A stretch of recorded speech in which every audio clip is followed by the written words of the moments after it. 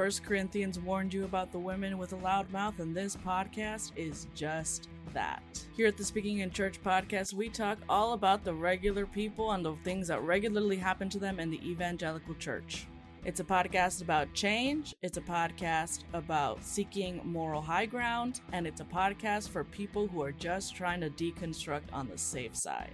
You can listen wherever you get your podcast, and if you want to be a guest, yes, you, regular person, you can be a guest on the Speaking in Church podcast. If you want to come on, just let us know. You're listening to an Irreverent podcast. Visit irreverent.fm for more content from my fabulous friends.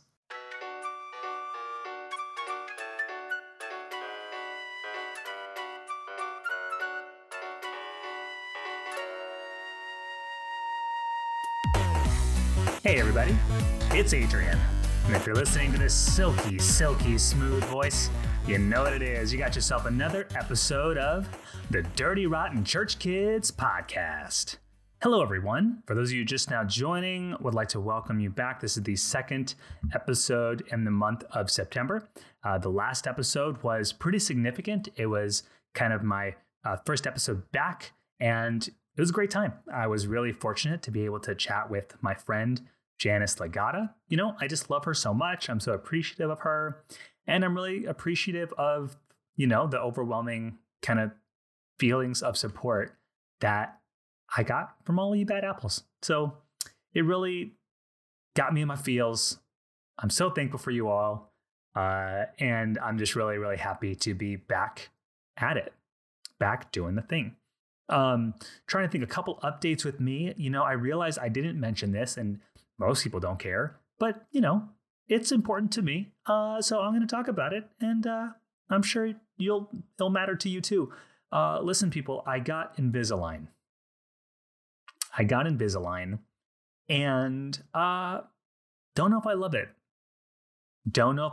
I am a little bit lispy. I've had braces in the past, so I'm used to lisp, but still, you know, it's not kind of my favorite experience. A little lispy. Every couple weeks, I have to put in a new set of trays, and like they are just tight as fuck. There's a lot of upkeep wearing Invisalign. You know, there's a lot of high maintenance. You have to basically keep your braces, your trays, as they call them, you have to keep them in for 20 hours a day. So I sleep with them in. I have to pop them out just to eat. And even then, I can't just dilly-dally because, you know, you only have so many available, you know, tray-free minutes at your disposal. So I'm like eating dinner, and as soon as I'm done, I'm pretty much got to pop them back in. And then to put them back in, it is no simple feat. It's not like a 1 second, let me just throw these bad boys back in. No, you have to like floss and brush and water pick and clean the braces. So what, you know, it has been a process. I'm getting used to it. I'm used to like eating lunch, scarfing my lunch down. And then I like essentially, if I am running to a meeting, all I need is a couple minutes to get to my meeting. Now it's like I'm going to need about 20 minutes. I need about 20 minutes before I'm in any place to be productive or to actually have a conversation with anyone. So let's just say it's been a process. Alyssa has said she was wanting to get kind of some orthodontics, some braces. But just based on how much I have suffered for the gospel wearing these Invisalign, she's like, you know, I might just stick to the brackets, you know, keep a classic brace face moment. So anyway, this has been an update and Adrian's dental process. It's been great. Listen, speaking of a great process, I had a great conversation. I was very fortunate enough to connect with a friend of the show and a friend of mine. I had a conversation with Phil Drysdale. If that name rings a bell, it's because I've had the opportunity to be a guest on Phil's show on more than one occasion, twice, in fact. And I was like, you know what? Let me bring Phil on. He was a pleasure to speak to. He had so much insightful, like it was so insightful, the things that he was saying. And it was stuff that certainly it was familiar. He was talking about things of people who go through a faith change. You call it deconstruction, whatever term you want to use.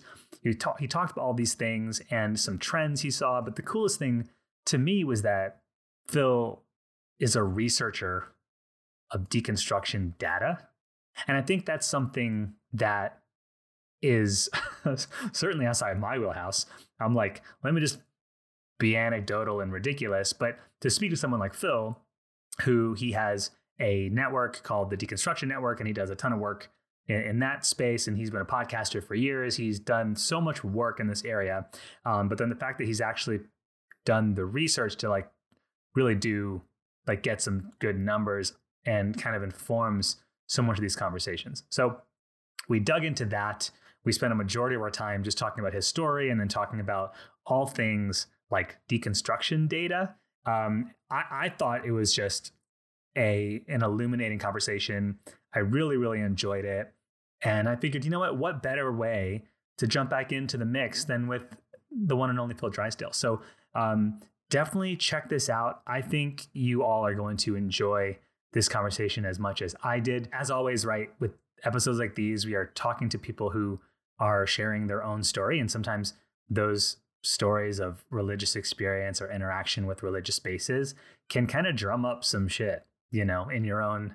It certainly did for me. It was like, oh man, I was forgetting some of these aspects of my own story that aligned with Phil's experience. And sometimes that's great. Sometimes we love to listen to stories like this because it helps provide solidarity and it allows us to kind of really feel seen and find some commonality with other people. And sometimes you're like, you know, I don't really love hearing other people's experience because it's still a little bit too fresh. So if that's you, I get it. That's totally fine. By all means, feel free to skip ahead to the next section of this show. There will be some timestamps in the show notes, or skip the episode altogether. I totally get it. If you would like to stick around, I think you are absolutely in for a treat. So check it out. This is my conversation with Phil Drysdale. 1 Corinthians warned you about the women with a loud mouth, and this podcast is just that. Here at the Speaking in Church podcast, we talk all about the regular people and the things that regularly happen to them in the evangelical church. It's a podcast about change, it's a podcast about seeking moral high ground, and it's a podcast for people who are just trying to deconstruct on the safe side. You can listen wherever you get your podcast, and if you want to be a guest, yes, you, regular person, you can be a guest on the Speaking in Church podcast. If you want to come on, just let us know. My next guest is a podcaster, YouTuber, and community organizer. He's the founder of the Deconstruction Network, a global database of people in the process of a faith deconstruction where they can process and connect with others in a similar framework. His research on this topic has been really illuminating and interesting to check out. And he is also the host of a podcast bearing his very name. So let's give it up for the one and only Phil Drysdale.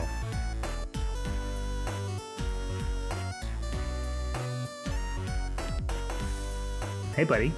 Hey. I'm glad we were able to do this. Yeah, I'm super stoked. I'm really excited. It's been a while since we've chatted. So I know. I've known you for probably going on maybe 3 years now. You've had I've been on your show. Yeah, and I've just been an asshole. Yeah, at least I think twice. Yeah, and I just haven't even. I've been too cool to bring you on. Really, what an asshole. To be fair, I think I plow through. I mean, I got ADHD, so sometimes I do like. I don't know, like it feels like about 20 podcasts a month. And then other times I just do nothing for 6 months. So people have to roll with my craziness. But I think when I've had you on, like I've been in seasons where I was putting out 2 shows a week. They were 3-hour-long episodes and I was just plowing out episodes. So I've probably got a few more episodes, which naturally leads to having a lot more guests. So and you guys, you never used to do guests every episode either, right? You did like alternate ones? Correct. So there's not many guests a year. No, it's like 12 guests a year, you know, so I got to be really selective. And, you know, Phil, you've been selected. I'm way too white to be selected anywhere near the beginning. Let's be honest. That I will say we would all be looking on and judging the Dirty Rotten Church kids if they had me on early on. I mean, it's true. It's funny you say that. Like, I really have always wanted to be really deliberate with the guests we have on the show. And I think, like historically, right, I come from like the, you know, cishet man perspective. Mm-hmm. And there's plenty of that, especially in the podcast world. Yeah. And so to go into like the deconstruction, post-evangelical kind of faith change conversation, I was like, you know what? If I'm going to pull in a guest, like, let me not have it be predominantly that same context. Please. Like, seriously, yes. 100%. That said, we got a white man on the podcast. Let's go. Here I am, guys. I've been storing it up for years. It's your turn. It's your turn, Phil. No, Philly, I'm really... the white guys get something to say. Yeah, I know. Y'all have had it too difficult in your been life tough. for too long. Been, joking aside, I've just been with my my wife's family, and that's the conversation with them. So, how hard it is for them as poor, disadvantaged, white, straight, evangelical, homophobic, racist. They fill in the gap. So hard for those people. I know. That sounds so difficult. Yeah. So yeah, I mean, yeah. Phil, thank you for this. I know it is. You said it's like midnight your time. No, right? Not yet. It's actually really early. This is like about as early as I usually do when I talk to Americans. So it's about just after 9 p.m. So often I'm starting podcasts at like 1 a.m. So this is a breath of fresh air. I mean, if it's good for you, it's good for me. Perfect. But right before dinner time, this is perfect. And Phil, for those who don't know, where in the world are you? So I'm currently in England, Manchester. So my wife and I are about to move back to Scotland, which is where I'm from. But yeah, England. When are you moving back to Scotland? I don't know, man. It's weird. So like we've settled up most of the stuff down here, but we have to move up. But there's all sorts of legal stuff with the way houses work in England versus Scotland. They're different, and it's kind of complex. And we're also like pregnant, and like I'm in a huge shift in my job, so it's just loads up in the air. So I don't know, maybe 2 weeks, maybe 8 weeks, somewhere in that window. And I've done no packing, and we don't know. And we've nowhere to move to either. We might be moving into just becoming homeless. So yay, it's kind of crazy time.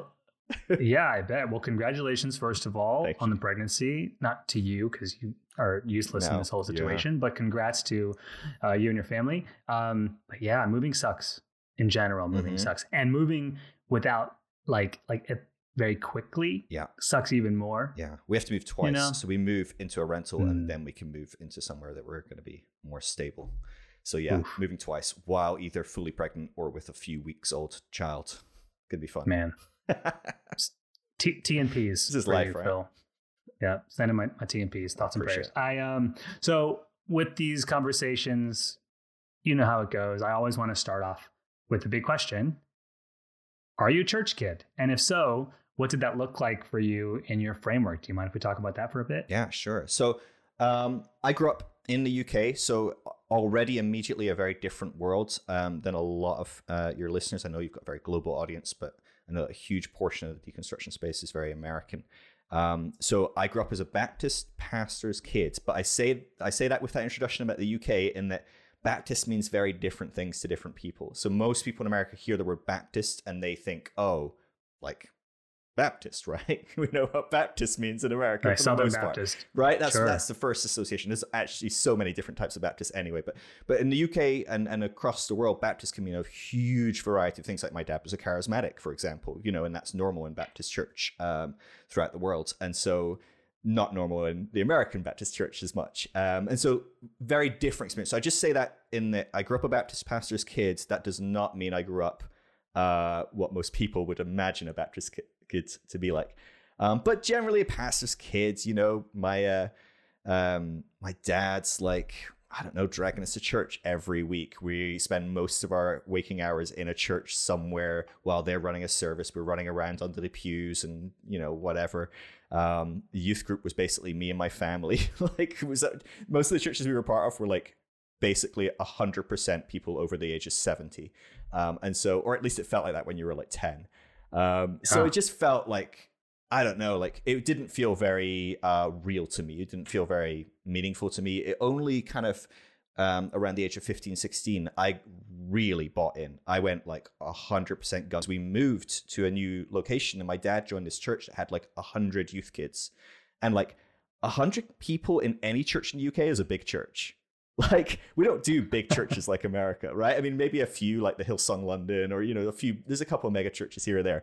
But like 100, 200 person church is a really thriving church in the UK. And so a church with 100 youth kids was just game changing. Suddenly I was like, whoa, people my age are into this shit. And so I got into it, and I got into it hard. Like I'm autistic, I'm ADHD, I hyperfixate. I got into it big time. Like I threw myself in it. I spent every waking moment in youth groups and Bible studies and home group things, all sorts of different stuff. I read the Bible all day. I was praying nonstop.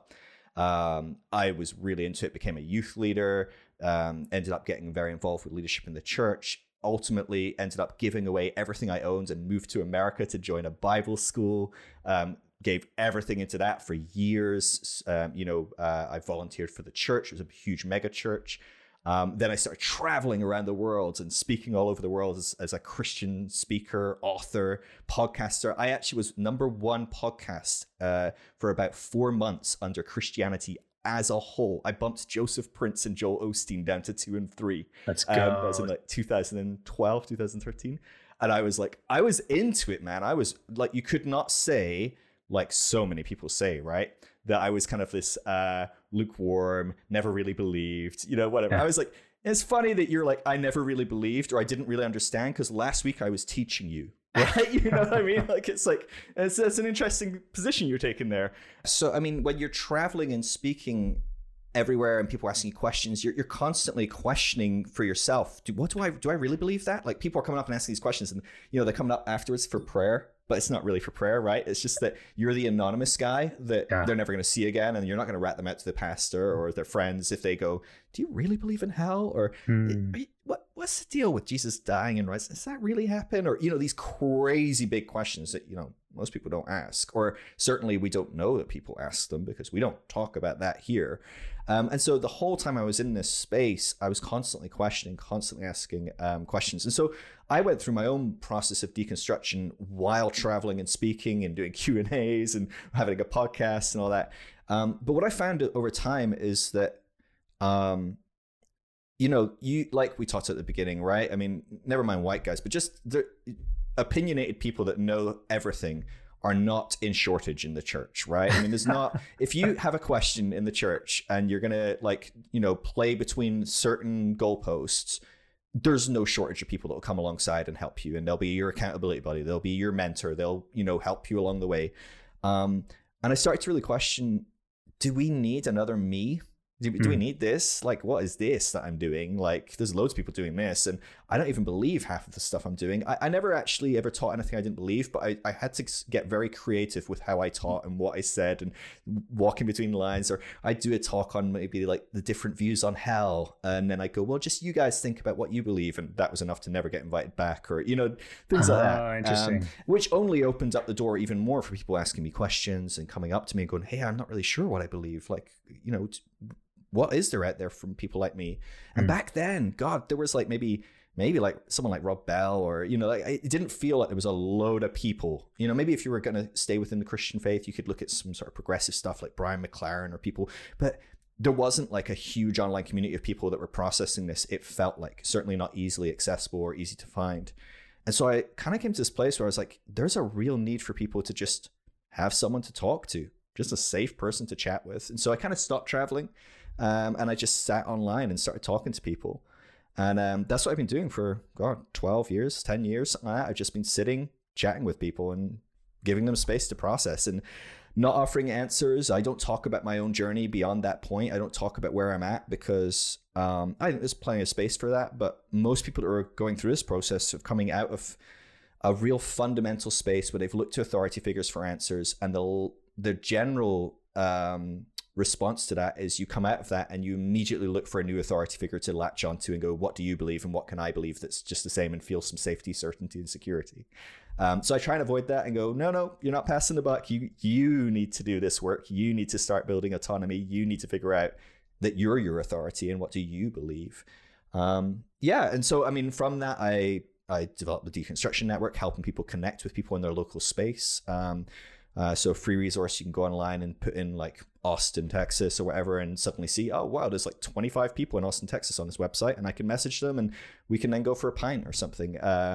And it's weird, like I've had messages from people in like Chile or like Romania saying, hey, I met with someone, or someone from the Philippines recently, and I'm like, oh, that's so cool. So I mean, there's places, people all over the place. It's very English speaking focused predominantly. So but yeah, there's people all over the place in that. It's cool. And through that I started to really do some work in research. So research is kind of my passion. I love data. I love refining complex things into simple things. And one of the most frustrating things in this space is seeing misinformation getting thrown everywhere, both by people within the community that don't really fully understand the broader community. They just understand their own bubble because they've gone through something and they've generalized that as what everyone must have gone through, or through the kind of misinformation propaganda machine that is everyone that has power and still has a microphone telling everyone why people at Deconstruct are X, Y, and Z. And can we talk about that? Creating that, yeah. Oh, can yeah, we go? absolutely. Can we rabbit trail? Because you said so many things that are fascinating. First of all,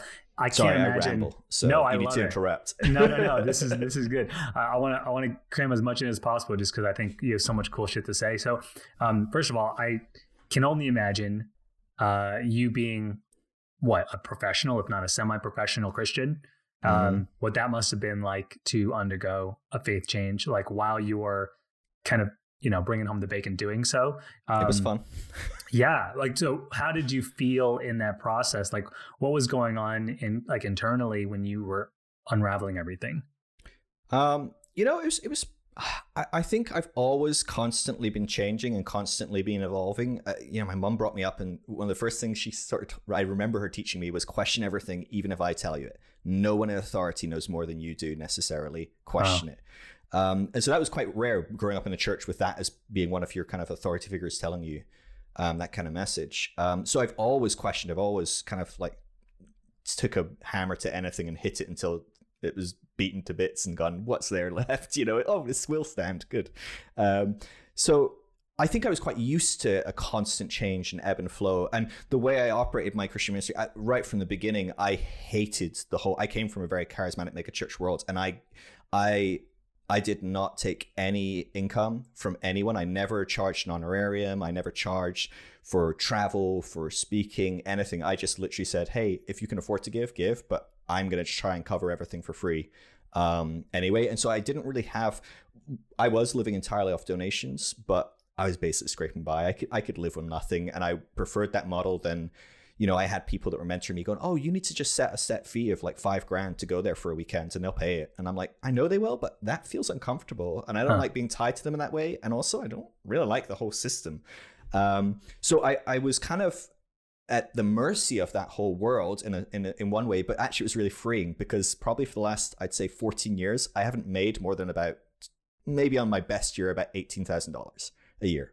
So I could at any point get up and go to a supermarket and get a job that would basically pay about that. I live in the UK, so we actually have minimum wage and, some we have welfare. Basic living standards, basic stuff. I get holidays and, just little things, Sorry to burn all the Americans. This is so weird. What are you referring to? Someone in my Patreon group today was just like, I'm looking at moving to Europe. Is it true you get 20 days of holidays? And I'm like, no, that's terrible. No one would do that in Europe. And he's like, wait, what? And I'm like, no, that would be absolutely illegal to have that few holidays. And he's like, oh, I thought that was the best thing about moving to Europe. It's like, might get 20 days. Like, oh my God. Oh, wow. But anyway, so in a lot of ways, I was isolated from that hard pain. I mean, I talk with people every day that are in that place. I talk with pastors every day that are deconstructing and locked into that system. I talk with people that are employed by their family members in a Christian family business, and they're deconstructing and they are going, I don't know what to do because I can't pay my mortgage or, whatever. I am locked into the system. So, I recognize I was very lucky in a lot of ways that I hadn't kind of tied myself into a system where I had built no way out, really. I really did have a way out where I could literally get any job and probably make more money. So it was kind of nice to just be like, whatever, who cares? A lot of pastors, they're making big money and they are qualified to do very little. Yeah. And so they go, what do I do next? Because if I go do anything else, I can't make mortgage payments. 100%. And it's 100%. A big, and I know that there's a lot of complexity there to people in power, people that have become a part of the system. But, you understand this as well as many people. Like, there's a lot to reconcile there, and we shouldn't just go, oh, poor pastors locked into the system. There's complexity there where people are part of a system and they've been complicit in a lot of harm and problematic stuff. And sometimes it's like, bummer, you have to start from the beginning. Boom. Yep. You've done pretty well off of really harmful systems so far. Yeah, no, that what you said, that resonates a lot. Like in your particular story, I was a church planter once upon a time, but I was what they call bivocational, which is code for you have a 9 to 5, and then we'll kind of throw you some peanuts to work a few hours on the weekends. Well, right. It was way more than a few hours on the weekends, but you were getting paid the equivalent of a few hours on one day, a week basically.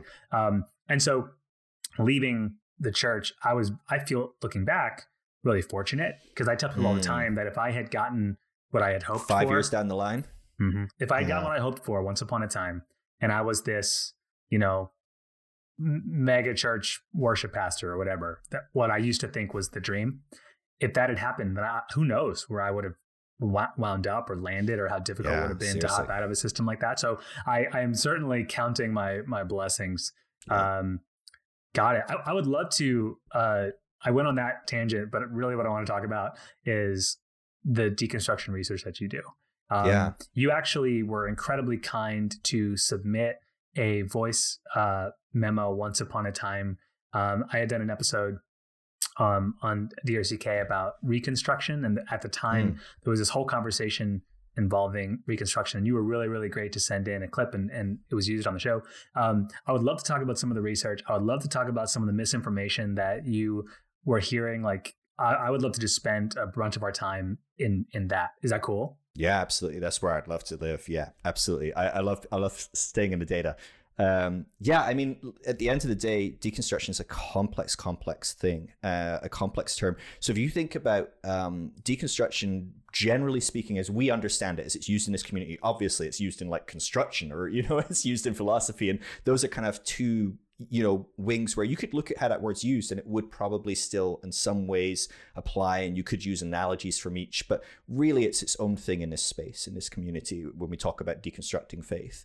And it's a weird one, right? Because over the years, people have lost faith, or maybe they've stopped attending church, or maybe, they've radically shifted in their faith. And often there's terms applied to them. So maybe they changed from being a conventional Christian to a progressive Christian, right? But we knew the title for that. You're a progressive Christian. Or maybe they stopped going to church, and statistically, through the academic world, those people would be identified as de-churched, is the technical term for people that used to attend regularly and stop. Or maybe they stopped believing entirely and they became unaffiliated, or became nuns or duns. There's all sorts of terms here. But what's interesting about deconstruction is that you can deconstruct, and that might be any one of those things. So you can deconstruct and be identified as a de-churched Christian. But deconstructed Christians are not de-churched, because we know that between 15 to sort of 25% of Christians that deconstruct still remain in a church at least once a week, which for some people is like, what the fuck are you doing, man? Yeah. Right? But that's a broad thing. Maybe they do a house church of their own. Maybe they have some sort of level of faith with Jesus. They're kind of like, reclaiming, maybe they're part of a progressive movement, progressive church. There's a lot of churches that are a lot more inclusive, a lot more healing, a lot more liberal, a lot more, healthier. Whether you agree entirely with it or not will definitely be debatable. But hey, a big chunk of people that deconstruct still go to church. So you can't say, oh, deconstruction Christians don't go to church. Or you can't even say they're atheist or agnostic, or even that they stay Christian, because all of those are represented in this very broad community. And so the problem with deconstructing Christians is typically we identify with faith. We identify by either your actions. So maybe you attend church X amount of times a year, and you tick a box on, Pew Research, or, whatever scientist somewhere that's researching it goes, that's enough times that you're a Christian. Or you read the Bible a certain amount, or you pray a certain amount, or that you've said a certain prayer and you're a Christian, right? And whatever it might be. Deconstructed Christians don't tend to have a specific thing that they do that you can go, oh, you did that, or you do that, you are deconstructed. So it's quite hard to pin down. Or typically what we do is we go, oh, people of a certain faith or lack of faith, maybe even an atheist, we know what they believe. So an atheist doesn't believe that there's significant proof that there's a God, so they do not believe in a God. Or a Christian believes that maybe Jesus died and rose again. Broadly, that probably includes most forms of Christianity. Again, with a Christian that's deconstructed, that's come out of their faith tradition, we don't know what they believe. Maybe they are an atheist. Maybe they're agnostic. Maybe they still believe in God. And so again, it's really hard for these kind of broad categories that we used to use to associate these kind of faith movements. It doesn't work with deconstruction, because deconstruction is not about what you believe or what you do. Deconstruction is about a shift away from something. And so really the only thing that we have in common is that we have left our tradition of our faith tradition. And so generally what our studies and research has found is there's 3 markers for someone that deconstructs. So if you tick these 3 boxes, generally speaking, with about 97% confidence, you're likely to be someone that's deconstructed, or if you identify as deconstructing, you're likely to tick all 3 of these boxes. So the first one is that you question core values of your faith tradition. That's really common beyond deconstruction. A lot of people in church question core values, but they find a decent answer, right? So maybe when you were a Christian, were like, how come people say God is good and he's like killing everyone everywhere, all over the place, and there's genocide and there's rape, and it is pretty fucked up, right? I mean, most of us as Christians probably asked that question, right? But somewhere along the lines, we found an answer, and we kind of were like, yeah, okay. And looking back, we're like, that's crazy that I accepted that answer. But at the time, it was like, okay, yeah, no, fine. So that's not the only thing that you need to have done as someone that's deconstructed, but you won't get far if you don't question your core values. And I often say, people ask, well, what's a core belief? And I tend to say, it's a core belief when you imagine telling your pastor the question, and you're immediately like palms sweaty, butthole clenched, like panicking, right? So, like there's like certain beliefs you can question, and you just end up being, oh, that's crazy, Dave. Yeah, he believes that Jesus coming back after the rapture, not during or before. Crazy Dave. He's fine. Just, believe him be. He's great. We won't let him teach on Sunday, but he's fine. So like, he's not questioned a core value of this church. It might be a core value of some churches. But then there's like heretic Dave, who's like, I don't know if I believe that Jesus died and raised from the dead. He's not asking his pastor that without serious sweaty palms, right? Hashtag sweaty palms, butthole clench. I love it. Great. Done. Immediate. That's a movement. That's a movement in the church. So that's how you're asking the right questions, or the wrong questions it might be. But the second marker, and this is the key, is that you find that your faith tradition no longer can answer that question satisfactorily, and you have to seek your own answers. Now, your answer might be, there is no answer. Screw it, I'm out. It doesn't mean that you find an answer and go, I fixed it, I solved it, I've now figured out the God problem, or theodicy, or any big theological or philosophical questions. It just means that the answer your pastor gave week in, week out, that you used to nod and go, yeah, that makes sense, doesn't make sense anymore, and you're turning around going, where else can I go to find an answer? And then the third marker, which is really fascinating, is that people, wherever they land, whether they end up becoming a progressive Christian or an atheist or agnostic, we find again and again and again when we look at people that deconstruct, is that whatever they hold to it as though they believe it. They hold to it with conviction, but they hold it lightly. We find that deconstructing Christians don't have fundamentalism in them nearly as much. They still have some, depending on how far they've come in certain journeys or whatever it might be. But generally speaking, they will go, I don't believe in a God anymore. Well, I could be wrong. Or, well, I really believe that God is inclusive and loving and kind, but you know what? Maybe there is no God. I could be wrong. There's a humility there, which is kind of funny, right? Because it's a very Christian word. And Christians wouldn't like to think that there's no humility at all in what they believe. No. So we find those 3 markers, generally speaking, are how we identify this group. So it's not about what they believe and how they act. It's much more about what they used to believe, how they've navigated away from it, and now how they hold whatever they do believe moving forward, which is a fascinating thing to kind of try and pin down. It's a very nebulous, broad category, very broad category. And especially because so many people will do all 3 of those things and never even hear the word deconstruction and never need to identify as deconstruction. You know, how many people leave Christianity and just become an atheist and go, I'm done, I'm good, I'm out, and never even, you know, because some of us really need this community and have some wrestling and processing and healing and all that different stuff, and this is so helpful for that. Other people don't do that. I've met no need to rebrand. Just didn't. They just thought, I did this before I knew there was a deconstruction. By the time I found deconstruction, I'm like, don't need it. I'm good. Yeah. So it's really fascinating because there's a huge amount of people out there that don't even fall in this very broad group that's already becoming a very large group itself. Yeah. Sorry, I'll pause there and you can bounce in. No, I love it. I think you talking about the term deconstruction, the label deconstruct, whatever, it is more marked by like the negative space, which I feel is really interesting.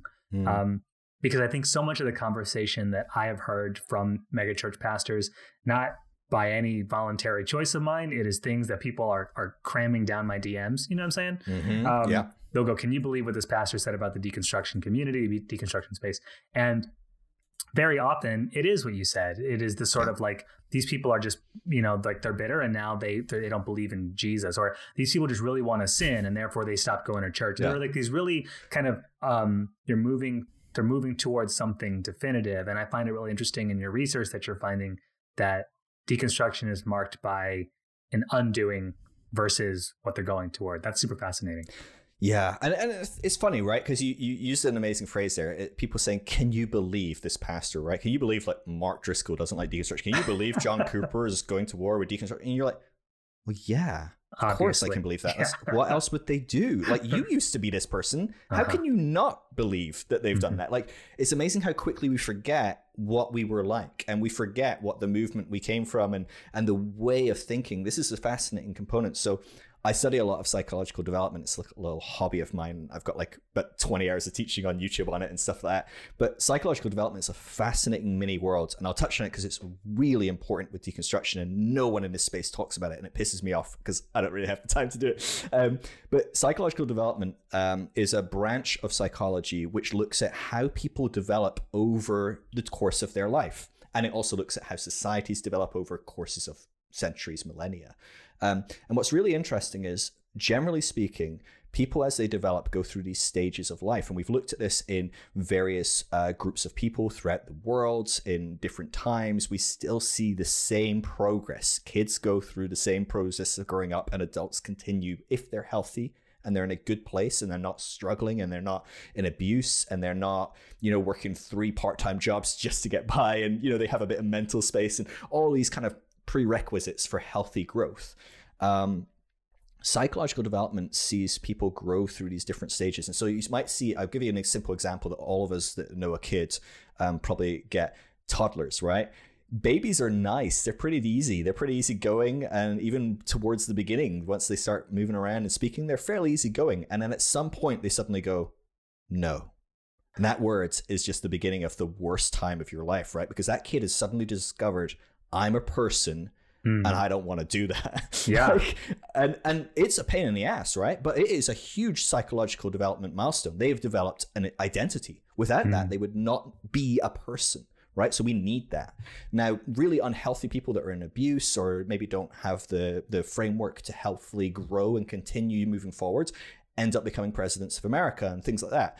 But, you know, they basically are psychologically a toddler on many levels. They just hit stuff with a stick if they don't like it, and they expect everyone to do what they say, and they can't really see other people's opinions and feel their emotions and things like that. But generally speaking, if you're not the president of America, you probably healthily develop some empathy around the age 5, 6, 7. You start to go, when I hit that person, that probably hurt, because when I get hit, it hurts, and I don't like that. So maybe I shouldn't hit someone else, and maybe we should work together and we should grow and develop. And so you start to build empathy, and you start to grow beyond your own individual identity as a community. You start to become more communal thinking, and you think of yourself as a family, as a group in school, maybe some friends.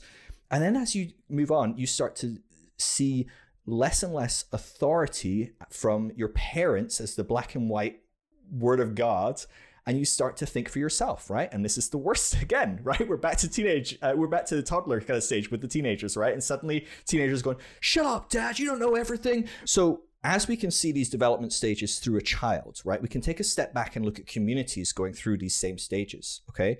And so very underdeveloped communities today might be very like Wild West, right? Everyone running around hitting people with a stick, taking whatever they want, screaming. Think of like a community of just Donald Trumps, right? It would be a nightmare. It'd just be, wasteland purge style.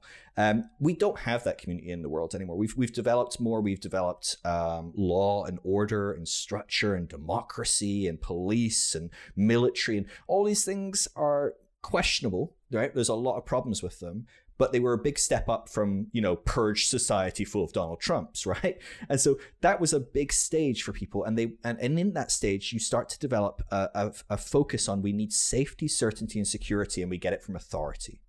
And that's what society has been at for the last couple of thousand years. Society has looked for safety, certainty, security from authority figures. And it's done us pretty well. We've evolved quite far because of it. But the thing is, we've evolved beyond that now as society. And this is where the church struggles. The church was really established in this time. And so the church functions great in this time because it's an authority figure that tells people how to be safe, certain, and secure, and what the right answer is and what the wrong answer is, and how to be good and how to be bad, and how to avoid punishment and how to get rewards. And suddenly the world moves on and goes, hey, maybe we could operate a bit beyond that. Do we need to only do good so we avoid bad? Do we, can we not just be good people inherently? Right? And this is where the Christians go, what? How can you like have any morals if you don't, have a Bible or you don't listen to God? And so all my point in saying this is that what's generally happening in deconstruction, and this is where a lot of Christians are right, where they're like, oh, you're just becoming more worldly. And it's like, yes, we are, because the world has started to evolve beyond looking to black and white single authority figures to give them all the answers, right? It's like the thing of like people looking to their pastor for advice on, should I get an immunization from COVID? And it's like, hey, great question to ask. Ask an immunologist. Ask your local GP. Right? Like ask someone down at the hospital, even like ask the receptionist at the hospital, probably more likely to know than your pastor, right? Now, if you want to ask about God, ask your pastor. Sure, he might know some stuff. His expertise, he probably won't 9 times out of 10, but he's studied in that area. But we're growing beyond that. We're moving beyond that. The thing that's really fascinating about this, and the reason I bring it up, is that try and explain to a toddler what empathy is, or that why empathy is important, or why they need to start having empathy, or why people that have empathy are doing the right thing and they're doing the wrong thing. Is that going to work? No. And in fact, would you even look at a toddler and say, well, this kid's shit, we just need a better kid, right? You go, well, no, this kid's a toddler and he needs to grow up, but we need to create a healthy structure where they can grow. And this is the problem that we have when facing with church, right? We look at someone like Mark Driscoll yelling, how dare you? Or we look at, John Cooper going, let's go to war. Or Lisa Childers like writing another book going, look at how ungodly all these people are, or whatever. And the simple fact is, we're looking at people that are at a prior stage of development, looking forward in utter confusion. They can't comprehend what's ahead. They can only see where they're at and before. And I think on some level, we have to look at that and go, well, of course you're upset. Like what? Like, what? Do we honestly expect John Cooper to go, man, let's really think this through. Let's think about the nuances of deconstruction. Let's think about where they're coming. That's not going to happen. I don't know, John Cooper. Maybe he's a bit more evolved than I think, but it's unlikely. It's really unlikely. And so I think it's really important that we understand that there's stages of development as we grow and develop in a healthy way. And we need to have on some level, if not for their benefit, for our mental health, a realization that if I'm going to, you'd say this to a parent, if you're going to expect your 2-year-old to have compassion and empathy and share and be kind and understand everything about the world, you're going to have a really shit few years. You need to step back and go, this is 2. Lower the bar. This is what we're, right? We need to, let's work on some of these things and let's try and move them towards being 5 and 6 in a healthy way. But they've got a few years before they're even beginning to have these conversations. Dude, whenever I have like talk to my kids, so I have a soon to be 6-year-old and a soon to be 4-year-old, and we're often having these conversations of like, how do you think that would make her feel? Or if someone did that to you, how would it make, so this sort of empathy conversation, it is happening in real time. So you talking about it is so common. And when and there is this feeling, right? There are times where they just don't understand why something isn't going the way they want. And they just, of course they scream and they kick and they throw. And I always just go, I know, buddy, big feelings, man. And so now every time I see like Mark Driscoll or John Cooper, I'm just like, in my mind, I'm going to start going, scared toddler. In the grand scheme of things, buddy. Scared toddler. Of course you're feeling these big feelings. Of course. I'm not going to let you hit anyone over the head. We're going to try and create structures around this so you don't continue harm. But I'm not going to expect anything beyond that from you. Like, I'm going to expect you probably need some structure to help you. I'm going to expect that we need government intervention before you actually do anything that's healthy for society. Like, yeah, that's going to happen. Like, you're not going to suddenly be inclusive to people that are gay or trans. That's not going to happen. So, yeah, we're going to work on the government side of things to force your hands. And yeah, maybe in 20 years, you'll be a bit more open. I want to run down a rabbit trail of kind of like the research trends that you found in deconstruction. Sorry, we should do that as well. I get so distracted. No, I love it. But before that, there is something that I think, hearing you talk about this and the fact that you've interacted in this space for so long, I feel like a mark of someone who has kind of grown a lot and done a lot of personal work along this whole sliding scale that is the human experience, right? I think the room you allow for other people in different frameworks speaks volumes to me about how much work you've had to do on yourself and how far you've come in that process. Because I think, just as you said, right, it is very easy, and I do this all the time, it is very easy to be like, fuck that guy and the horse he rode in on because of XYZ. And sometimes it's absolutely needed, and he needs a swift kick to the pants, right? Oh, and I still think it. And I might not too, scream right? it in his face, but I definitely think it still. Yeah, and you also are known for like showing up and then dropping some bombs on folks who need to have the bombs dropped on them. That said, I'm talking about memes, people. I'm not talking about literal destruction. But that there is, I think, a healthy like way to get kind of underneath that, where like that like, yeah, I'm gonna stop you from, I'm gonna say something about this stuff, but also like, I am not at all surprised by the way you're saying it, the things you're saying. And I say this all the time, is like, that was absolutely me 5-6 years ago. Absolutely. Mm-hmm. The kind of very like the dismissive, writing it away. And we can talk a little bit about some of the common, maybe you can tell me about kind of some of the common ways that people use to sweep the deconstruction community under the rug. But there is a sort of humility to the approach that I think is a healthy place to land on if you're going to exist in this space for any duration of time. Yeah, I think once I started to understand the framework of psychological development, right, you start to look at a toddler and you go, gosh, we need to just sit and hold that kid that's scared and crying. And they need space to process that emotion, to be scared, to recognize it's okay that they're scared, that someone safe is here for them. And hopefully giving that framework, they're given space to grow and to move forward. And they're given great examples around them. I think one of the biggest things we can do in the deconstruction space is just be fucking awesome, which I think we are, right? Across the board. There's maybe some bad apples here and there, no pun intended. But, the wrong kind. But, generally speaking, we're showing up. We're making the world a better place. And you know what? Come or don't. Like, you're going the way of the dodo, right? I mean, 50 years from now, you're going to be extinct. The American church is bleeding at about 1% a year, and it has been for about 9 years now. Really? And it was a little bit below that before then. It's still pretty high. So, you're talking huge. I mean, a 10% drop in the American church in 10 years. That's off the charts. And that doesn't include figures from 2020, 21, and 22. So God knows what those are.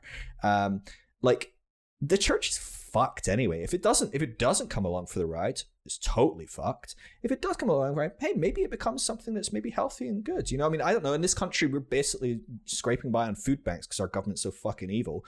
Food banks are run by Christians. People in this country, about 6 million people would starve to death. About 10% of our country would starve to death without Christians putting on food banks. So you know what? Hey, Christians are doing some good stuff. I'm appreciative of it, right? It's that community, it's that safety, security, law, order, structure. Hey, that's good when you want foods to get in the hands of people that are hungry, So it works sometimes. I often say as well, like something like people coming out of prison, right? The people that generally, often a lot of people that are in this state have generally come from a world where they're in a lot of turmoil. There's not a lot of safety. There's not a lot of security. There's not a lot of certainty. And they are looking for that. And sometimes that's why, they've done studies on progressive churches and conventional churches going into prisons and working with prisoners and getting them saved, and then they come out and they join the churches and they help them get jobs and stuff. And what's really interesting is you and I probably think, oh, a progressive church, a bit more enlightened, a bit more inclusive, a bit more kind, understanding trauma, all these different things, they'll have better success, right? Wrong. They have a terrible success rate compared to conventional churches, because conventional churches are the next stage. You don't get to jump stages. You don't go from being a toddler to a teenager. You need to go through these stages. And so I think the thing is we look at these stages as bad or good, but the simple fact is they're just what needs to be for the person that's in them right now. And so that's learning that and starting to look at people and looking at someone screaming and yelling about the deconstruction space and going, you're terrified. Of course you're scared. I was you. Of course you look at me, a public speaker who used to speak in churches, who had a huge blog and a podcast and all the Christians were looking at. That's you. And you look at me and go, shit, this is like looking in a mirror. If there's not, if I can't undermine what he was, what I'm looking at is potentially me. There's no reason that couldn't be me next year. And that's terrifying for someone that's in a psychological state that prioritizes safety, certainty, and security. And this is why I say to you sit down with your mom and you say, hey, I think I'm deconstructing. They don't hear that. They hear, they've got this internal compass of I need safety, certainty, and security. And what they hear is, you need to be very scared. I'm taking your safety. You no longer know what's up or down. You thought I was saved. You thought I was in, and I'm not. I'm out, and I'm going to hell. That's scary. Maybe you're next. I'm taking your certainty. You thought this was a black and white done deal. Definitely not. God knows, if I could lose my faith, maybe you could. These are core things that are getting challenged. And so it's not just, oh, my kid's lost his faith, or my kid's going to hell, or my kid's wrong, or he's one of the bad guys. It's attacking me and my certainty and my whole worldview, and it's threatening everything I believe in. That's what you're looking at. You're looking at scared kids. You're looking at a kid that just found out there's no Santa, and he's like, wait, my parents lie to me?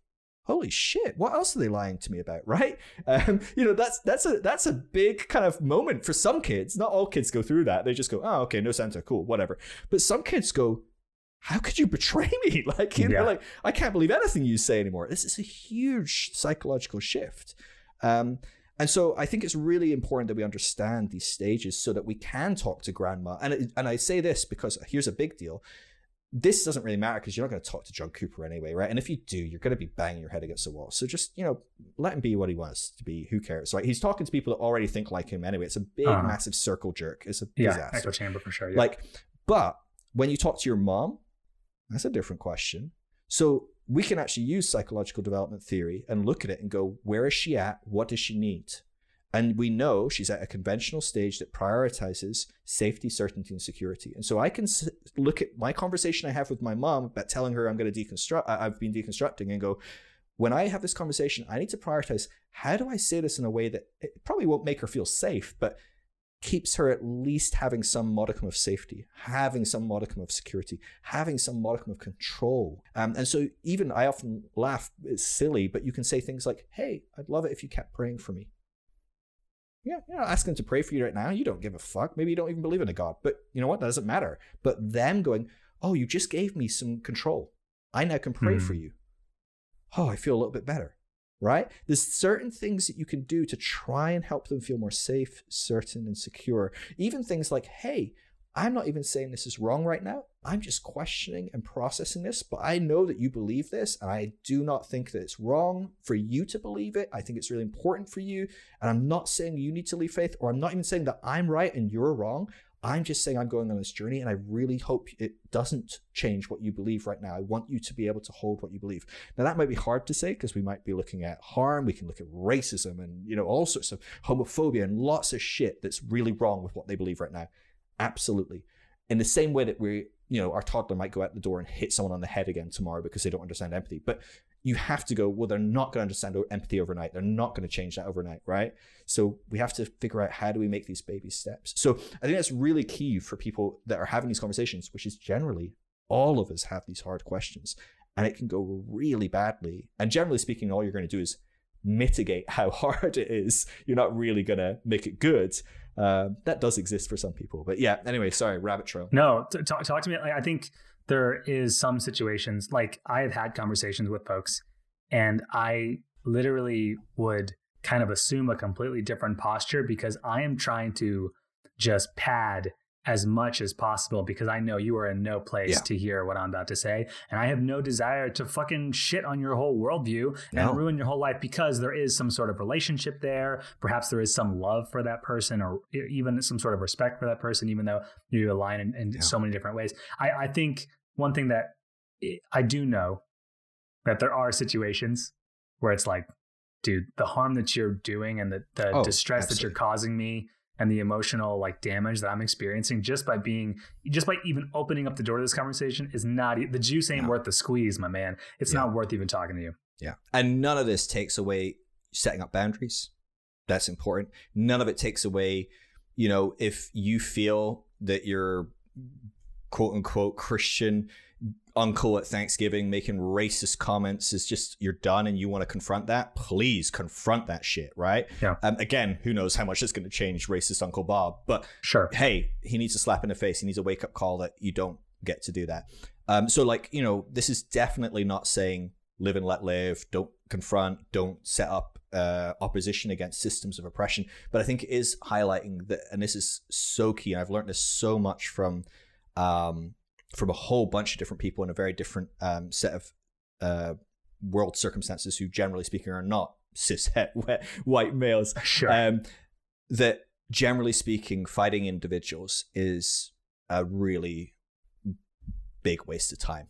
You can do it, but largely, if we're going to change the world, we need to fight systemic change. We need to fight the systems of oppression. We need to come against systems. We need to try and enact systemic change. And really, that drags the world forward, kicking and screaming. A lot of people aren't going to grow. They just get forced. Against their will, they get pushed. And most of us, deconstructing, we're probably dragged kicking and screaming into where we are right now. There's an interesting data point there. About 66%, so about 2/3 of people that deconstruct say that they had no choice whatsoever in the process. I'm actually really surprised.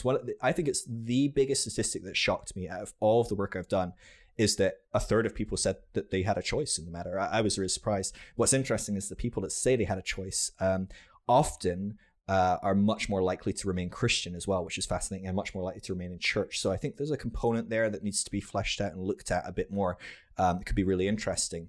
But yeah, generally speaking, for most of us, this was not a choice. We got just side punched right out of nowhere, knocked out. What the fuck was that? And now we're dragged out of the room, kicking and screaming, going, I want back. I want that community. I want that certainty. I want that safety. Yeah. Why is it all going? Yeah. Why the hell didn't I take the blue pill? Right. Exactly. Right. Have there been any data aside from that one you mentioned? What other data have you seen that you're like, oh, that didn't see that coming? Or this is exactly what I would have expected, but it's just pretty fucking wild. I mean, there's loads. I mean, gosh, so much. I posted one recently that I thought was really interesting and people really enjoyed. So in hindsight, it's like, oh, of course. But one of the things that stood out to me really fascinating is that people that remain in church and people that remain Christian are about 50% more likely to be male than female. Now, when we're talking about sex in our studies, we don't have enough data beyond those binaries. There's just not enough representation in the data. If you're listening to this and you are non-binary, please take part in our research. We really need that voice represented, but you need a high enough percentage in the samples to really say anything. Otherwise, you might spread misinformation. So we can only talk about male and female divides as far as our research right now. But that really, like, at one point, I was just like, whoa, that's a big 50% is a big difference, right? You're talking like, let me try to think of the numbers. Actually, I might have them somewhere here. Where is it? Yeah, you're talking about 14% of females will attend church at least once a week that deconstruct, but 21% of males will attend church at least once a week. So that's a big jump. But then if you stop and think about it, right? So we don't have the data on why that is, right? Because that's a whole nother level of granular data to start asking and doing surveys on and things like that. But if you think about it, there's a lot of hypotheses that make sense, right? why are men going to stay in the church? Because they have the power. It's their church. Yes. It's their structure, right? If a guy starts asking questions, people even honestly respect that to some degree. Oh, he's asking the hard questions. Oh, I'm sure that's a good godly thing, and I'm sure Pastor Bob will put him right, but that's okay that he's asking questions. A woman starts asking questions, go see your husband. You should not be disobedient. You should not ask questions or whatever, right? There's so many different, or even like the harm that's perpetuated in the church is much more likely to be, and this is not to just say that there's no harm done to any men in church, because there's plenty of harm done to men in church. And on some level, everyone is a victim in the church in some way, shape, or form. But there's no question that harm is much more unbalanced towards people that are not cis het men, right? And so of course they're more likely to stay where they haven't been harmed, versus people that have been harmed, and once they start being more aware of what harm looks like, they're going to walk away. They don't want to put up with that shit, and they're not going to put up with it being perpetuated either. So there's certain things that start to make sense when you actually think about these points, but you'd never really go, oh yeah. But even the female male split, so the deconstruction space is female. I don't know do you guys have like data on your like podcast or your Instagram on like, do you ever look at that stuff? I haven't looked at like any of the insights and stuff, but I mean, I could just by like just anecdotally. It is overwhelmingly women. So a lot of people know that the church is slightly female over male. If you're going to work with just these binaries, and please forgive me because I do work with these binaries, but it's largely because that's just where the data is right now. I would love to not. But if you're going to split the church in those two binaries, the Christian church in America is about 54% female, 46% male. But if you look in the deconstruction space, I've got the data here, it's about 75% female, 20% male, and 5% being some other category, non-binary, trans. There's a lot of different self-identifications within that. But that's a massive difference. And there's no doubt that points to a very female audience and movement. It skews massively away from what the church generally looks like. And so it automatically says, well, yeah, and not only are men that deconstruct more likely to stay in the church, but there's probably a whole bunch of men that don't deconstruct at all. The thing that stood out the most, right? You ready for this? This is going to blow your flipping mind. I've done this study in our research. I've done random samples multiple times. It keeps coming up the same amount. And then I've done like Instagram polls. I've done like so much stuff. I've asked other influencers, whatever the right word is, on Instagram that are in the deconstruction space, can you ask people this question and tell me what percentage say yes or no? The amount of people that have some form of Christian schooling is so big, it's ridiculous. Okay, you ready for this? So in the deconstruction space, 25% of people have at some point in their upbringing been homeschooled. Wow. 25%. Do you have any idea how big that is and how much of an anomaly that is? It's wild. I mean, that is a huge amount. Yeah, I mean, I homeschooled at one point. The big one, you ready for this? 36% of people that deconstruct have been to some form of Bible school, Bible college, or seminary. Oh my gosh. That's a third, over a third. And so this is what makes it so funny, right? Because what is one of the things that gets levied against people that deconstruct again and again? Not real and Christians. Again? Yeah. They don't know their shit. They're not real Christians there. You're not, they weren't passionate. And this is what's funny is loads of studies have been done on people that de-church and the people that disaffiliate. But if you grab 100 people out of an evangelical church and you ask them, how often do you pray? How often do you read your Bible? How often do you attend church? How often do you attend additional church meetings like prayer groups, home groups, whatever? How often do you volunteer? Are any of you on staff? You ask 100 people at random in a church that, and it's really important to do these randomly sampled, so you get proper, good, solid data. And then you randomly sample 100 people at deconstruct and ask them the same questions. Every single time, the people at deconstruct score way higher. Now, it's not how often are you doing that now, but how often were you doing it when you started to deconstruct? They read their Bible more often. They prayed more often. They were more involved in their church. They went to more extracurricular meetings. They were more likely to volunteer. They're more likely to be on staff, like we showed. They're more likely to be in seminary or have gone to Bible college or Bible schools. In fact, I put out an interesting one recently. Pew Research Center did a funny study where they asked 7 questions of different faith groups. So these 7 Christian questions, and they asked people of all different faiths, but they did all the different Christian groups as well. So they asked Mormons and evangelicals and mainline Christians. And mate, honestly, the questions are so fucking funny, right? You ready? Like the first question: which Bible figure is most closely associated with leading the Exodus from Egypt? Do you want to hazard a guess? It's been a while, right? It's been a while, but I'm pretty sure that was Moses. Dude, obviously it was Jeremiah. Oh, no, right. Right? I mean, like, duh, That's you know? hilarious. But what's interesting is out of every faith organization, the evangelicals scored the highest. 86% of evangelicals knew that, which is, to me, I was utterly terrified by that. 98% of people that deconstruct knew that question. Wow. In fact, when I look through it, across the board, of those 7 questions, 74% of evangelicals could score all 5, all 7. 74%. 91% of people that deconstructed could score all 7. We know our shit, man. And some of us that are deconstructed, some of the people answering that poll left church and the Bible. They've not picked up a Bible in 10 years and that stuff's in there, right? Yeah. And so again, we know from data that we were the most passionate people. I actually talked to Alyssa Childers recently because she got told by our publisher to contact some people that knew something. I'm assuming, I don't know why she was contacting me, but I think it's because I do research. And she was like, I need to have all this data. And she says, what would you tell pastors? Like, you know, how do we stop this? How do we do this? And I was like, to be honest with you, the number one way, and this is genuine advice, really, as best you can, stop trying to make passionate Christians and really focus on lukewarm outcomes. If you can make sure that people just read their Bible occasionally, they only look at the good verses, then it's actually funny because these are the people they hate, right? They hate like Joel Osteen because he's too wishy-washy, but I'm like, dude, he's going to have way less people deconstructing, I guarantee, because they're not looking at Bible verses that are hard. Right. And they're not fucking believing some like Westboro Baptist shit in like a suit, you know? Right. Which, let's be honest, most of Neo-Calvinism is basically just Westboro Baptist, but nicer. They've got a smile.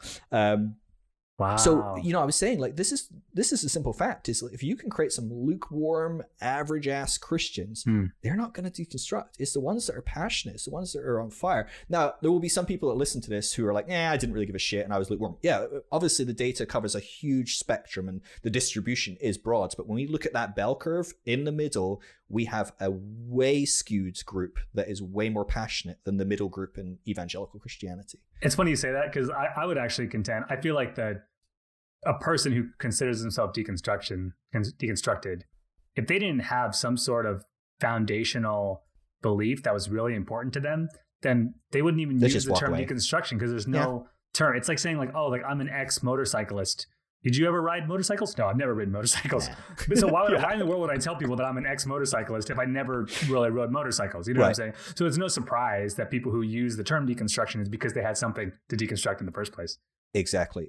And these people score way higher than, like an atheist or an agnostic, someone that identifies very clearly as those things, even though those people also fall into deconstruction sometimes.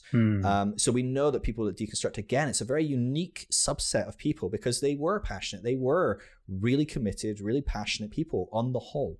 And so it really pisses me off, this misinformation. It's one of the reasons I'm doing this data, and it's why I'm getting the data out there as easily as possible in as many people's hands, getting PDF reports, everything. I put the cold data. People can go and get the data sets on Kaggle, which is like Kaggle, which is like a online data analysis website where you can download the data and then do your own study on it. People can literally download the data from our studies and then look at it themselves and try and come to their own conclusions. They can compare it with other surveys they do and try and figure out interesting insights, or compare it to studies that have been done against regular Christians and go, can we compare certain things? Like, I want this stuff out there because we need to have a voice that isn't the fucking angry evangelical Christian, right? Anytime someone deconstructs some famous worship pastor or whatever, because that's the only people that ever, somehow, I don't know, newspapers give a shit about that. I don't even know why they care.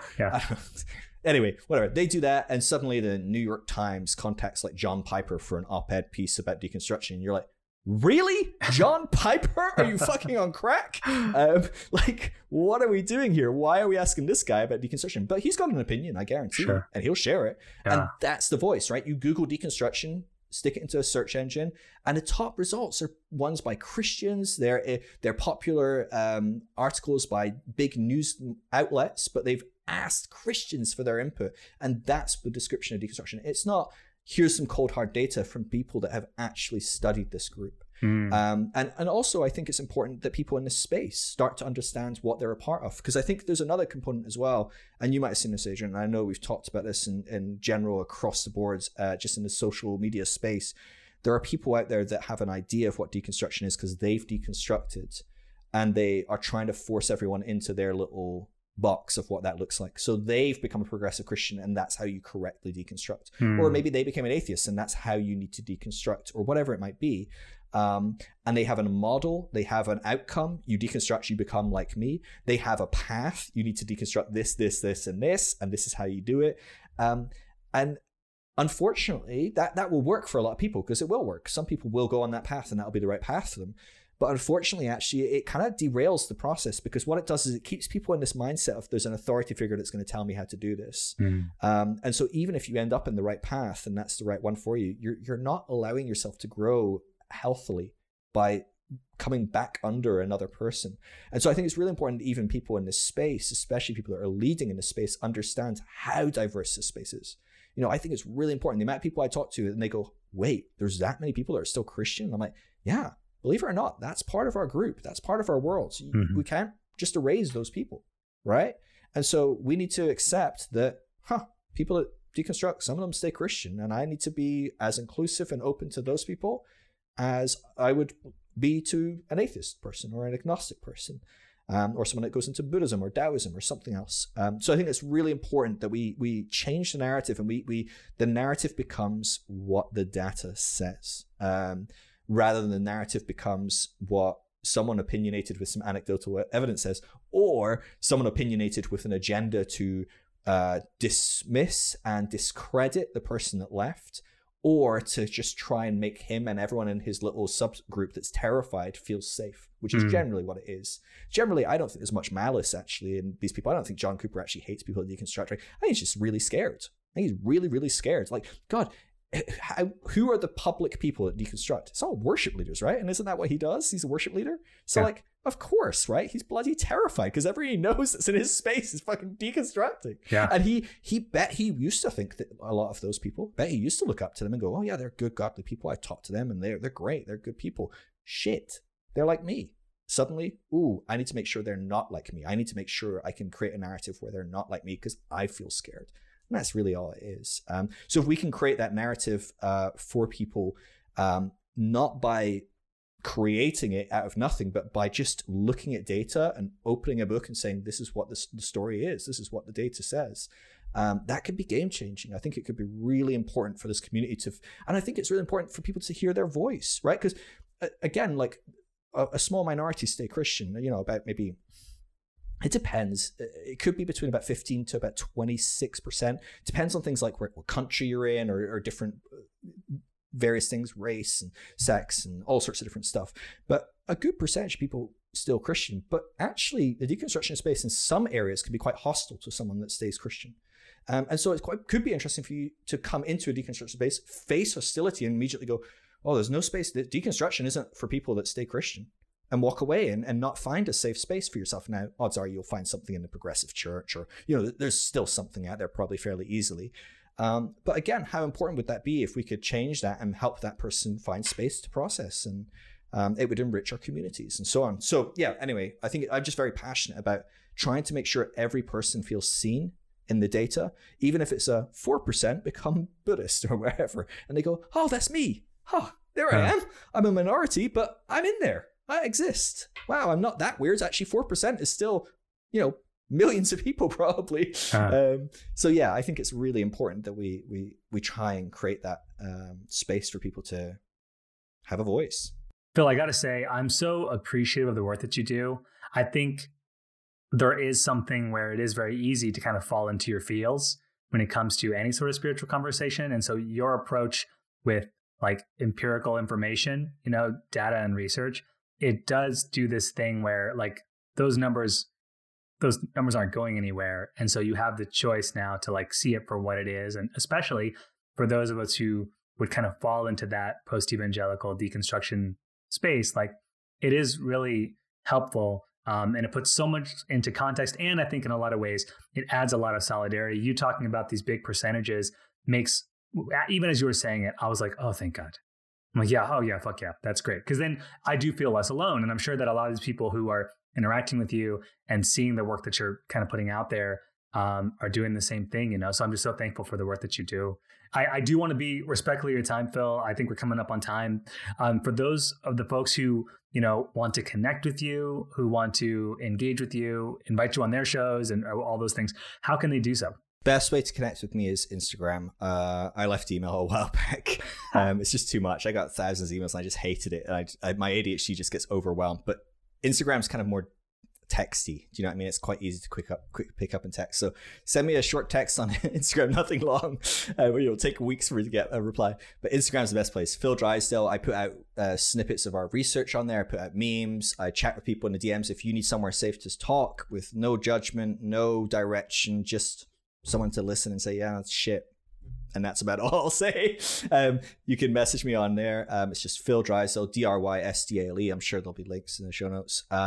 You can check out our research over at thedeconstructionnetwork.com. Check out the research panel there. You can also check out thedeconstructionnetwork.com if you're going through this process, you're lonely, you feel on your own. This could be a really lonely and painful and isolating process. And the simple fact is it doesn't need to be. In fact, if you could get into your like inner Jehovah Witness, I don't know if many of us have that, and just walk out your door, turn left or right and start knocking on doors and go 10 doors. I bet you if you asked every door, hey, do you used to believe really passionately one thing and you've lost it all and you don't really know what you believe anymore? I don't know if you get 10 doors before you probably found someone that has deconstructed their faith. Honestly, they are everywhere. It's in fact, it's the fastest growing spiritual movement in America right now. There's more people deconstructing their faith than there are going into any faith in America. It's off the charts how fast this kind of shift is moving. And so you don't need to be alone.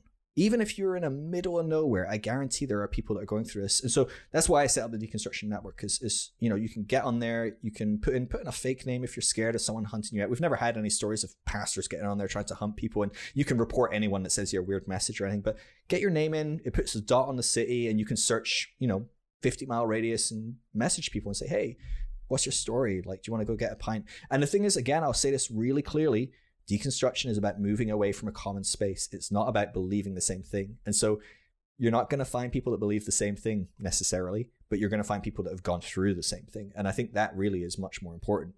So do check that out. Everything I do is free. So it's all free resources. YouTube is like full of hundreds of videos, and there's some teachings on that of how to navigate deconstruction, how to tell people, loved ones about your deconstruction, how to help people that are going through deconstruction, lots of things like that as well.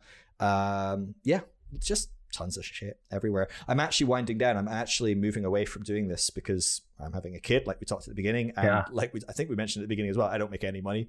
And you don't make money doing research. It's not something that raises money.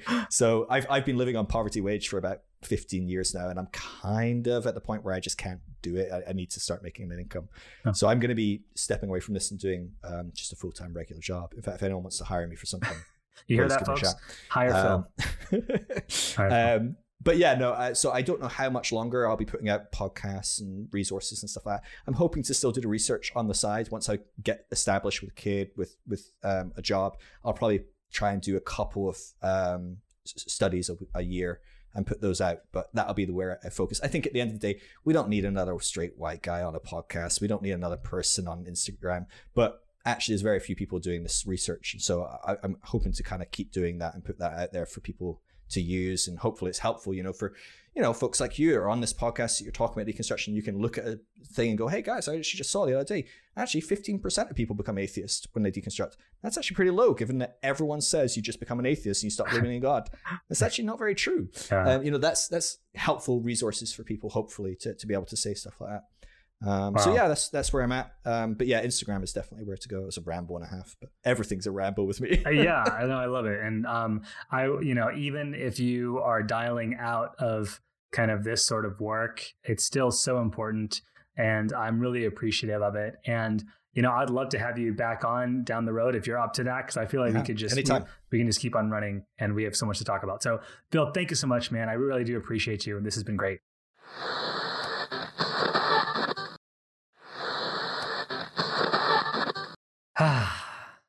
It was great to talk to Phil. It was awesome. Phil, if you're listening to this, thank you for taking the time to speak with me. I would love to have you back on. And now that we know your story, I can bring you back on, and then we can talk about, whatever the fuck we want to talk about. It's going to be a great time. Some of my favorite things that Phil was naming was talking about safety, certainty, and security. And when he talked about like, there is a kind of a flow in the evolving understanding of your own spirituality as you kind of grow through these different areas. And sometimes early on in your process, it's really important for you to have, harsh, regimented doctrine, I guess. It might have served you for a time, right? That's not to say it doesn't come with a shit ton of baggage that so many of us would probably have been better off without ever having experiencing, right? That's certainly, that's the truth. But when he was talking about like some people, they come out of certain spaces and they need they find safety and security in a very religious, like a very hyper dogmatic religious space. And then they eventually kind of move out of that into something that's more progressive or more inclusive. And then from there kind of go wherever. That was interesting to me. I think it's very easy for me on this side of my own faith change to just be like, fuck it. There is no room. There's no space for anyone. No one can get anything out of some of these systems. And like, that's totally fair if you feel that way. But I think it was interesting to hear, like, there are some situations where for a time that might be what somebody needed. And then as long as you understand that you have the agency and the freedom to move out of that to something that is entirely unique to you, then you can do that. And so when Phil was talking about deconstruction not being a tenet, not that, there isn't some, strict doctrine of adherence that if you consider yourself a deconstructed Christian or a person who was a Christian and has since deconstructed, like, it doesn't necessarily mean you're going to anything. It's marked by what you're leaving. And that opens up so much freedom to explore whatever you want to explore, or just let it go altogether and go to brunch. That's totally fine. I'm a big proponent of brunch. I love a mimosa. I love a beer mosa because I'm gross like that. So yeah, thank you, Phil. Once again, that was a really, really cool conversation. Would love to have you back. Well, everyone, I think talking about drinks and brunch, I think this leads right into everyone's favorite segment of the night. And this is one that I like to call Sip, Smoke, Read. Sip, smoke, read. Ay. So we read that shit. Only sip the finest party lit. On my couch and I'm here. So you're thinking, listen to these idiots. But here you keep on listening, and here you are, so listen. Made your pain corner to the latest book. Browse over, watch a show, just take a look. Probably cartoons. They call me Little Fishy for my hooks. Down loud. Now you gotta sip, smoke, read. All right. So I'm going to share with you all what I'm sipping, smoking, and reading. And this is just my chance to just tell you. You are captive audiences. And I'm just going to share with you the stuff that I'm into. Listen, I have started a new physical endeavor. I had been working out for a while, and I kind of got into it. For those of you who know, I was like all gung-ho about building my home gym, and I have since been successful in building that home gym. I have no interest or desire to go back to like a commercial gym. That said, I had the opportunity to take a CrossFit class. So I took a CrossFit class with some friends from work. A woman from my work, she goes to CrossFit, and it was like this big like team building exercise, like come on out to CrossFit. So I went to the CrossFit. It was fun, I think. I think it was fun, but I will say it wasn't like, oh my God, I need CrossFit in my life. Like it was fine, but it wasn't, I don't think it was really for me personally. That said, there was something kind of interesting about there was an excitement that I enjoyed going to a class on that day, not knowing exactly what you're going to be in for, but knowing you and a bunch of other people in that class are going to be faced with something, working on it together, and then you leave that thing feeling accomplished because you went in pretty relatively unprepared, and then you kind of just did the workout, and then you left that much more accomplished for it. And so I was like, man, maybe I should get into like some sort of fitness class or something, because I did find kind of some fun with it, and I realized my like cardiovascular conditioning was absolute shit. And I was kind of like, that is not like, for me personally, I don't really like to run, but I certainly see the value of having some cardiovascular exercise. So I was like, okay, what is something that I might possibly consider wanting to do? And I decided to take a self-defense class, like a martial arts class. I did Taekwondo growing up in middle school, a little bit in high school. I feel like every kid in the 90s did either karate or Taekwondo, because you wanted to be the Ninja Turtles or something. I don't know. But I definitely was part of that. And so I was like, let me just see. And so actually there is a self-defense school. Specifically the self-defense system is called Krav Maga. There's one here in Fort Lauderdale, and I took the class and I have loved it. So I've been doing it and I've been really enjoying it. So in addition, I'll like work out a few days a week, and then I'll go to Krav, and it's just been really cool. It's been a cool experience to do something that makes me feel embodied. That's been something that I find has been really important to me, that in the summer months that I took off. Someone asked me like, what have you been doing, to like recalibrate, and like what has been giving you a breath of fresh air. And for me, I think it was really important that I did things that required me to be in my body. And there's a million different ways people do that. Like you might want to dance, or you might want to meditate, or like make something with your hands, or paint. Any sort of like physical expression is part of that, I think. But for me, I was like, I wanted to do something that really grounded me into my physicality. So doing this sort of exercise in a way that's like forces me to move my body in a mechanical way, that everything is kind of working together to do something, that was actually really fun and really rewarding and really empowering. And as I was thinking about this, I was thinking about what was it that stopped me from continuing on when I was doing martial arts and self-defense stuff in high school. And overwhelmingly, I didn't even have to think of it for 2 seconds. I knew exactly what it was. When I was in high school and middle school, I was so self-conscious as an Asian kid. I was so self-conscious of being shoehorned into some Asian stereotype that I was determined to do anything I could to avoid anything that could be perceived as a stereotype. And so I remember like not wanting to get into martial arts because I simply did not want to be considered some sort of quote like Asian stereotype.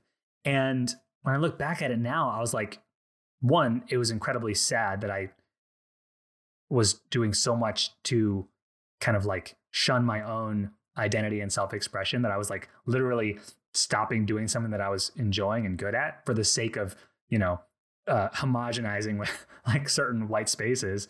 Like I know for a fact, like if I had been doing Taekwondo when I was working at a Southern Baptist church, a predominantly white Southern Baptist church, I would have heard about that all the time. Like it would have been just a running gag, because anything I did that was kind of, like that showed my Filipino-ness, right? Or my Asian-ness, that was like commented on, And so in some weird way, I think coming back to this not only has been helpful to kind of my mental health and been helpful to my own sense of physical embodiment, but doing something like martial arts has actually like forced me to come to terms with like letting go. And I think if I hadn't been at a place where I'm like really starting to love my Filipino-ness and love my Asian-ness, like I don't think I ever would have even considered doing something like this. So all that to say, picking up Krav has been illuminating in a bunch of different ways. And so I'm just really appreciative of it. I'm glad to be doing it. I know you all were like, hey, Adrian, tell me all the reasons why you picked something up. But there it is. What else? Okay, so I started watching, there's 2 new shows that I had been watching. One is House of the Dragon on HBO. Alyssa and I started watching it. We were Game of Thrones fans. Season 8 was like kind of wonky. I know there's some people who love season 8. They thought it was fine. There are other people who like think it's cool to hate season 8. Whatever, do you? But all that to say, I was kind of tentative about House of the Dragon. But you know what? I think it's been good. I'm enjoying it. If you want to talk about it, slide into my DMs. We'll talk about it. Also, there's a new season of See. See is on Apple TV. It is with Jason Momoa. That's a show that I had been watching, and I'm really liking this new season. I think this is the last season. So after this, I think it's all over, but I've been really digging it. Other than that, so this was kind of cool. So the other day, a friend of mine turned 40, and I went to his birthday. He wanted to just have a little a hangout with some friends. And he said, there's 2 things I want to do. I want to go to a speakeasy in Fort Lauderdale. And then I want to go to an emo night. By the way, if you're listening to this and you also listen to the September Patreon episode, you're like, hey, Adrian, this is the exact same Sip Smoke Read as the Patreon. Yes, it is. It's because I'm recording these 2 in a very similar time frame, and not a lot has happened in my life. This is important to me. So we went to this speakeasy. It's in Fort Lauderdale. It's like a liquor store. You go to the liquor store and you make a reservation. When you get to the liquor store, they just like find you and they like let you in like a closet, walk you through the storage area, and then in the back it opens up into a bar. And so it was a lot of fun. It was really cool. The drinks were really good. I had one thing that the person who was at the table was like, hey, you have to try the bone marrow. And I had never had bone marrow before. And it also sounds like a little kind of gross, like a little, like bone marrow. But he brought it out, and it was bone marrow that was like really like soft. And he brought out like a stack of garlic bread. And you basically would just like smear this like warm bone marrow concoction on some hot buttery garlic bread. And it was phenomenal. So good. Highly recommend. 10 out of 10 would do it again. And then after that, we went to emo night. And it was, someone messaged me and they were like, an emo night at a bar is like the disco nights in the 90s that your parents used to go to, or like the 80s nights in the 2000s that like Gen Xers used to go to or something. And that's totally true. It was absolutely just me, my friends, and just a sea of millennials just kind of reliving their senior year, singing to like Check Yes Juliet and like screaming Linkin Park, and like it was just singing like The Offspring and like Blink-182. It wasn't a true emo night for all the purists out there. It was more just like generic 2000s pop punk. But it was a ton of fun. Really, really enjoyed it. I think I would do that again. And then as far as what I've been sipping, so I went out for a drink with a friend of mine, and we went to a place where there was, we get there and the woman goes, hey, it's actually Whiskey Wednesday. Whiskey Wednesday, that's cool. I'm not really like a whiskey person. I'm not one to just sit down with like a whiskey neat and just like sip that. That doesn't really do anything for me. But I do love a cocktail. And so I kind of asked her, like, is there any cocktails other than maybe like an old fashioned that you would suggest I try? And so she goes, you got to try. I make this really good whiskey blackberry smash, and we use it with a whiskey called Buffalo Trace. I had never had Buffalo Trace, and if you're a whiskey person, you probably have some really firm opinion about it. But I had it. I thought it was really good. The blackberry smash was essentially blackberry. I think there's some sort of simple syrup, probably like a little bit of lime, and it was delicious. 10 out of 10, would do again. I think I'm going to need to find a recipe and make one on my own. If you are out there and you're a cocktail fan and you're a whiskey fan, I would love to know some whiskey cocktails. I'm sure it is ignorance on my part. That is why I'm not drinking more whiskey. So once again, I would love some suggestions. I think that is it. I think we did it, y'all. I think we did it. As always, if you would like to connect, you can go to dirtyrottenchurchkids.com. There is a Instagram handle, a Twitter handle, a TikTok handle. If you would like to pick up some merch to support the show, you can absolutely do that. That link is also on dirtyrottenchurchkids.com. If you would like to join the Patreon, we have access to a patron exclusive Discord server as well as monthly content. So I'll make a new episode every month. And right now I'm on a kick where I'm interviewing some other bad apples within the Patreon community. So that's been super cool just to chat with them, get to know them and kind of hear their stories. And it's been a ton of fun. I'm super grateful for everybody over there. Once again, thank you, Phil Drysdale. All of his information is going to be in the show notes. You will absolutely be able to connect with him, and I sure hope that you do. All right, y'all. Thanks so much for listening to this episode of the Dirty Rotten Church Kids podcast. Keep up the dirty work, everyone. And remember, it's all going to be okay. So much love and gratitude to Phil Drysdale for chatting with me this week. And a big thanks for the overwhelming support I have received from you bad apples as the show continues to grow and evolve. Couldn't do this without you. I've only ever said I love you to two men my entire life. Stone Cold Steve Austin, and a guy in a dark club who I mistook for Stone Cold Steve Austin. 1 Corinthians warned you about the women with a loud mouth, and this podcast is just that. Here at the Speaking in Church podcast, we talk all about the regular people and the things that regularly happen to them in the evangelical church. It's a podcast about change, it's a podcast about seeking moral high ground, and it's a podcast for people who are just trying to deconstruct on the safe side. You can listen wherever you get your podcast, and if you want to be a guest, yes, you, regular person, you can be a guest on the Speaking in Church podcast. If you want to come on, just let us know.